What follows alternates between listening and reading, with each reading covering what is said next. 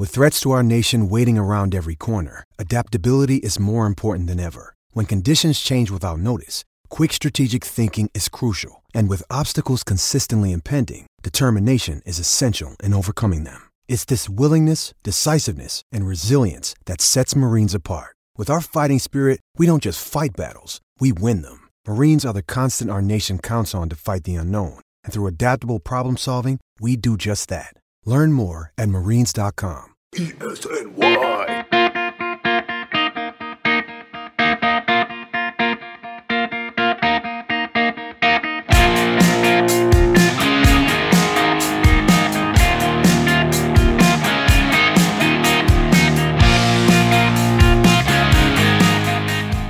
What's up, folks? This is the Jets All The Way podcast, back after a 1-week hiatus, which we, of course, took off for the NFL draft, and now we'll have our reactions to said draft right here on Jets All The Way. How you doing, folks? My name is Jeff Magliacetti of Elite Sports New York. I'm joined now by my co-writer and editor, Rob Sabo. Rob, welcome to the program. How you doing today?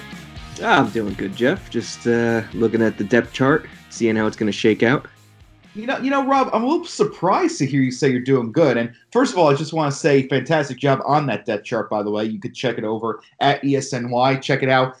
Rob has updated the Jets' current depth chart as it stands with the rookies, including undrafted free agents. So good job over there on that regard, Rob. But I'm surprised to hear you say you're good, because for the past few weeks, we've talked on the show about how sick you would be if the Jets didn't go for any offensive linemen, including interior linemen, at the center and guard positions. Now, they did get a tackle in Chuma Edoga of USC, and we'll get to him a little bit, but it's a little surprised to hear you good after the draft that the Jets had, in which they did not draft any centers or guards.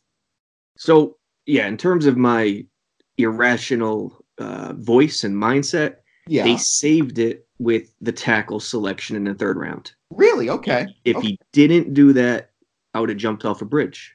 Okay. Maybe a tad of an overreaction right there, but I get where you're coming from. But yes, but they did take Edoga. Character is the word of the day for the draft for me. That's the issue I'm facing right now. Interesting. Tell us more. I mean, Edoga. The thing you hear about Edoga is he doesn't enjoy playing all the time. You have to get on him about playing. His motor isn't there. Now, Maccagnan is all about talent, and I'm just not seeing eye to eye in that. Talent is great, but you first want to be there. You first have to buy in. Talent comes second after that, and I don't know if Edoga and Polite, they could have had Vinovich, and by all accounts, Vinovich is the type of guy that you want in the locker room. Right. Guess who took Vinovich? The New England Patriots. So that's going to be a big comparison to me, Polite and Vinovich over the years. Yeah, it's definitely going to be an interesting comparison to look at going forward. Of course, the Jets took Quinnen Williams with the third pick of the 2019 NFL Draft, not trading out of the position as you and I both thought they would heading into it. Now, I actually put up an article feature recently on EliteSportsNewYork.com, and I think what's so interesting about this Jets draft, this six-man draft class, is that this class, first of all, I think it's somewhat ridiculous to immediately dispense grades once we finish the draft. I understand why it's done. That gets clicks. People love that. People have an insatiable appetite for football things, especially when it comes to the NFL draft. And people love that. They eat that stuff up. But I just think it's so weird to dispense a grade to these players before they even play a single down of NFL football. And that's what's interesting for the Jets in this regard. I think this Jets draft will be judged not by the class, but by the moves they didn't make. Because we had so many expectations coming into this draft in terms of what the Jets would do. We thought they would trade down from the third overall pick, get themselves a lineman, say the 15th through or 20th pick, something like that. They did not do that. They did not get back into the second round, a pick that was sacrificed when they sent over Sam Darnold when they sent over that pick to get Sam Darnold in last year's draft. So I just thought it was interesting that the Jets didn't make these moves. They talked so much about how they could use the draft to build further a little bit, but yet they didn't take any centers. They didn't take any guards. So that's what was interesting to me. And this is a draft that the Jets could be judged on in terms of the guys they didn't pick, in terms of the moves they didn't make. What do you think, Rob? Yeah, I completely agree with you. I read that, what you said, it's spot on. Because listen, trading down, it remained the top goal. Yeah. I mean, if you look at the depth chart right now, there are holes galore. Oh, Polite becomes the most important player on the depth chart right now. interesting. Because what do they have behind Jenkins? No, Jenkins? Nothing. And it's Polite, it's Copeland, it's Jenkins. Henry Anderson is not an edge. Quinnen Williams is not an edge. No. You cannot rely on them. Can you put Henry out there in a pinch in a sub package? At times, sure, but it doesn't work. We remember Sheldon Richardson running outside linebacker 3-4 years ago. Didn't work. It's laughable. 300-pound guys can't play in space. Nope. So Polite becomes so big, and Toth and Lobendon, the undrafted rookie at center, another crucial area because I'm just not on the Jonathan Harrison bandwagon. No, I'm just not there. I think Jonathan Harrison, give him credit. Last year, he did an admirable job at stepping in at starting center so late in the season, but I think you could make a case that that's only because Spencer Long couldn't get much worse in terms of the center spot, especially after that brutal game in Miami last year. So this is going to be an interesting battle to watch moving forward. You look at the Jets at the skill positions, they're pretty much set as we move through, especially on the offense in terms of Sam Darnold, in terms of Le'Veon Bell. Receivers could be better. I'm kind of shocked the Jets didn't go after any receivers in this draft. That's something I think they should have done. But you could tell they're confident in what Robbie Anderson and Quincy Enunwa bring to the table. So I'm interested to see what happens with this offensive line, which becomes so crucial, so important once you have a playmaker like Sam Darnold back there. And Le'Veon Bell, of course, can change the course of games entirely on his own back there. But the thing is, the more help you can give him, the easier you can make his job, the better off you'll be. So I'm interested. This is what gets me angry. And it's a copycat league. Look at the New Orleans Saints. Yeah. Great offensive line. The Kamara draft a couple years ago, it was really about Ryan Ramczyk completing that line. They had 2 first-rounders, 2 second-rounders, and a third-rounder on that line. This offseason, their center, Max Unger, retires. What do? They don't hesitate. I think they traded up, and got Eric McCoy in the second round. And this is why the Saints have remained one of the more consistent franchises in this league over recent history. And you know what? They have Drew Brees. They have a guy back there who can make plays, who can change the course of games entirely on his own. But once they make his job easier, suddenly they're even better. They're going to NFC title games. They're winning a competitive NFC South. So that's the way the Jets should model themselves off of. And unfortunately, it didn't look like they did that in the early parts, at least, of this draft. Now, they didn't have the assets, obviously. It's tough to trade up. We know this. We recognize this. But that's why trading down was so big. Yes, I agree. You needed that center.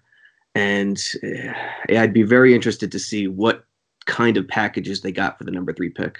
At the same time, though, I don't want to rip into Quinnen Williams in a way because the criticisms we're kind of leveling at him right now in the sense that the Jets should trade down. That's something that Quinnen can't control in the slightest right now. And Quinnen is tremendous. He's tremendous. He's a stud. Now, keep in mind, it's the same thing we've heard about Leonard Williams a few years back. But I think a lot of it was fit and scenario and scheme that held Leonard back. This is nothing against Quinnen. He's solid all the way around. Quinnen was labeled by many as the quote-unquote safest pick in this 2019 NFL draft. And, he's versatile. He could get in there. He can really put pressure on guys back there. So, this is not meant to be a criticism of Quinnen Williams right now. And, we obviously wish him the best. I think, he'll be a good fit in that Greg Williams offense. So many Williams going around. We'll have to start, you will have to start calling them by their first names back there. But the interesting part about it is, I believe also, and this works to the Jets' benefit, the Jets are in a spot where there's not so much pressure on their first-round pick this time around. Because remember when Jamal Adams was drafted back in 2017 out of LSU? There were people doubting the Jets were going to win a single game that season, and he had to come in there and give the defense a spark a little bit. It worked to his benefit, and now he's one of the leaders of not just the Jets, but New York football entirely. Sam Darnold last year, enough has been said about the Jets' lack of a franchise quarterback over decades now, and he had to go in there and prove many doubters wrong. And for the most part, over the final 4 games this season, over that December stretch, he did. So Quinnen Williams comes in, and there is not pressure on him right now, at least, to win now. He doesn't have to be a difference maker at this point. He can rest. He can learn a little bit from the veteran leadership, both in the coaching staff and on the defensive line with him. Does this make sense, Rob? Oh, 100%. And by the way, Jamal is the best safety in the league. It's not even close. I think he's up there. I'm not sure if we can make a list right now. I mean, that's probably a subject for another day, but Jamal is definitely up there, and he's become, I think the Pro Bowl was just so good for him in a way. I can't believe I'm saying that because, we talk about the Pro Bowl all the time. It's a parody of football. It's everything that's bad about the NFL these days, but I think that was huge for him. It really started to put him a little bit in the national spotlight. And who was the mouthpiece for this team last year when things were going down, when they kept losing, when a season of hope started to fizzle out? It was Jamal Adams. So I think this guy is going to be the face of the New York franchise. But right now, for Quinnen Williams, there is not pressure on him to win immediately. I think that's going to work to both his benefit and the Jets' benefit. He can work a little bit. He can work with the coaching staff. He can work with those veterans on the defensive line, and he can really get used to this NFL thing. He can make a smooth transition moving forward. Yeah. So now let's break down the fit with Quinnen. Quinnen, like you said, he's a perfect, better than talent. He's a great kid. He's a great character, great personality, everything we hear. The fit is interesting. It's the same situation as Leonard 2.0, 2015. Yeah. Quinnen will be the nose tackle. Yeah. The nose tackle does not need to be a 330-pound guy anymore. It's a new league where the jet sweep, they put pressure on the edge, and it's east-west rushing game. So that agility-driven nose tackle could get a lot done chasing down the play, like Aaron Donald. But in the base, you got Quinnen at nose, Leonard Williams and Henry Anderson on the opposite sides, with Polite and Jenkins on the edge as the outside linebackers. When you go to a sub package, and it's a 4-man line, Quinnen and Leo and Henry are 3 men for 2 spots. Right. That's going to be something to look out for because putting Henry or Quinnen or Leo on the edge is not ideal. And again, we'll see how Greg Williams handles that this season. Yeah, I think one of the most interesting aspects of the Quinnen Williams pick is that the Jets, for their 3rd overall pick, and they did it with some of their other picks too, which we'll get to in a minute. Last thing I want to say about Quinnen is that the Jets went with the best player available philosophy for their draft pick, for a majority of their draft picks, as a matter of fact. That's such a luxury that, is rarely, if ever, afforded to teams that go 4-12 the year before. And whether it works to their benefit, we'll see. But they went best player available with most of their selections this year, and that includes Quinnen Williams. So time will only tell if it was the right move for them, but you got to credit Mike Maccagnan for taking risks, for going out there. His job could very well be on the hot seat if recent reports are proven to be true. So you got to give him a little credit for, mixing it up a little in what could be the most crucial draft of his general manager tenure moving forward. Let's get to some of the other picks in this draft. And Rob, what stands out to me about this draft? I know you've mentioned character comes first, and there are several character issues with these guys, and that's true. I'm not going to deny that for a second. There are, off-field issues. It's not just the character, by the way, but there are injuries also to deal with. Most of these guys did miss at least a couple games with some injuries moving forward, or even suspensions, as a matter of fact. But what stands out to me about this draft class is that there is plenty of on-field talent. There's plenty of on-field potential and many accolades to come with it, because you look what's coming in with this. Polite. He, as a matter of fact, he was named to the All-SEC team and boosts the Jets, SEC pedigree that they got going there, with Jamal, with Marcus May from LSU and Florida, respectively. Now you got an Alabama guy in there. So that's good. Or Florida guy. Now you have an Alabama and a Florida guy in there. So that's interesting to look at. You also have to look at, you look at Adoga. That was a good move to, build the instant chemistry, build the instant rapport with Sam Darnold. I thought that was interesting. Blake Cashman, their 5th rounder. He was a Holiday Bowl MVP. Really rose to the occasion for Minnesota in that regard. You'll even bless Juwan Austin. He's got major injury issues right now. And that was interesting to me in the sense that the Jets even traded away their 7th rounder just to get Bless Juwan Austin, a Queens native who was a cornerback over at Rutgers. He's played 5 games over the past 2 seasons, but as a sophomore was 2nd in the Big Ten in passes defended. So this is an interesting tactic for the Jets moving forward. And Trevon Wesco, that was another guy who I thought the Jets went best player available on, because that was a pick. The Jets did plenty of maneuvering in the early sessions of Saturday afternoon. They did a lot of maneuvering, made a couple trades, made one with the Vikings, made one with the New Orleans Saints, and found themselves picking with the 121st overall pick of the draft on Saturday. And that was interesting in the sense that they did a lot of maneuvering to replenish a position they mostly feel secure at, I believe. They hit last year's fourth rounder in Chris Herndon. He became one of Sam's favorite targets last year. And they also brought back re-signing in free agency Neil Sterling and Eric Tomlinson. So that was a bit of a shocking pick to me. What are your thoughts, Rob? When we look at the tight ends, we have to break it down into two spots. Right. Vertical threat tight ends, receiving tight ends, and the blocking tight ends, the H-back, we'll call it. All in essence, it's a fullback. Gates doesn't carry fullbacks. So those are the two categories of tight ends. Wesco basically has just leapfrogged Tomlinson as the de facto H-back, the blocking tight end. So if you look at it that way, where Herndon and Wesco play completely different positions, it makes more sense. I'm with you. You know, we need the interior line. It was the target. And after McCoy and the run of centers went in the second round, early third round, it was tough to get that guy, which is why Edoga, okay, makes a little more sense at round 3. But that's one key note to separate the blocking back from the regular, or the blocking tight end from the regular tight end. Right. Because one interesting pass that the Jets made on Saturday, they passed on cornerback Julian Love at a Notre Dame. I thought he would have been a nice addition to have at the cornerback spot. Because let's face it, the Jets secondary, we know the big names in it. We know Jamal Adams and we know Marcus May, but the cornerback spots, they're a bit depleted right now because right now Derek Jones, who's played sparingly last year, he's going to be expected to take on a bigger role, I believe, at this point this year. So I'm a little surprised the Jets didn't go after Julian Love, instead maneuvered around and went to a position that, again, they have relative stability in. I agree. I would have rather had Love for sure. I mean, if you look at it, Tremaine is one starter, and he's really at tops a number 2 corner.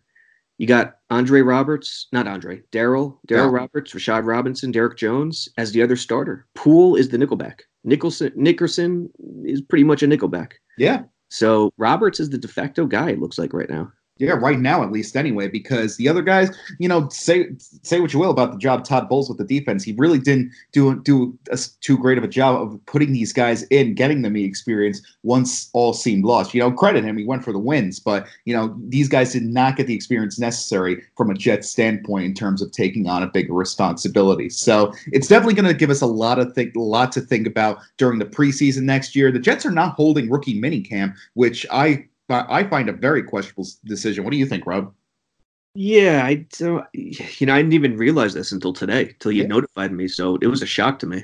Yeah, it wasn't on the off-season calendar, and we took a look at it, and they're not holding rookie minicamp. So that's interesting. Maybe the Jets know what they're doing. Who knows? But we'll see what happens. Now, you mentioned we've talked about so much about the teams that the Jets drafted, but you look at the undrafted free agents a little bit. I think there were some interesting selections that they picked up because, you know, we talked a little bit about, we looked at the depth chart that you said, and that again, you did such a good job with, and there were so many names to keep track of. One of the more interesting selections I think they made was receiver Greg Dortch out of Wake Forest, because this is a guy that I think can contribute immediately. His receptions last year, he had 89 receptions for 1,078 yards. Those marks were good for third and second in the ACC, respectively, last year. And this guy also has pedigree at kick returner, and that's going to be a huge need the Jets have to fill after Andre Roberts. What do you think after Andre Roberts departed? What do you think of this kid, Rob?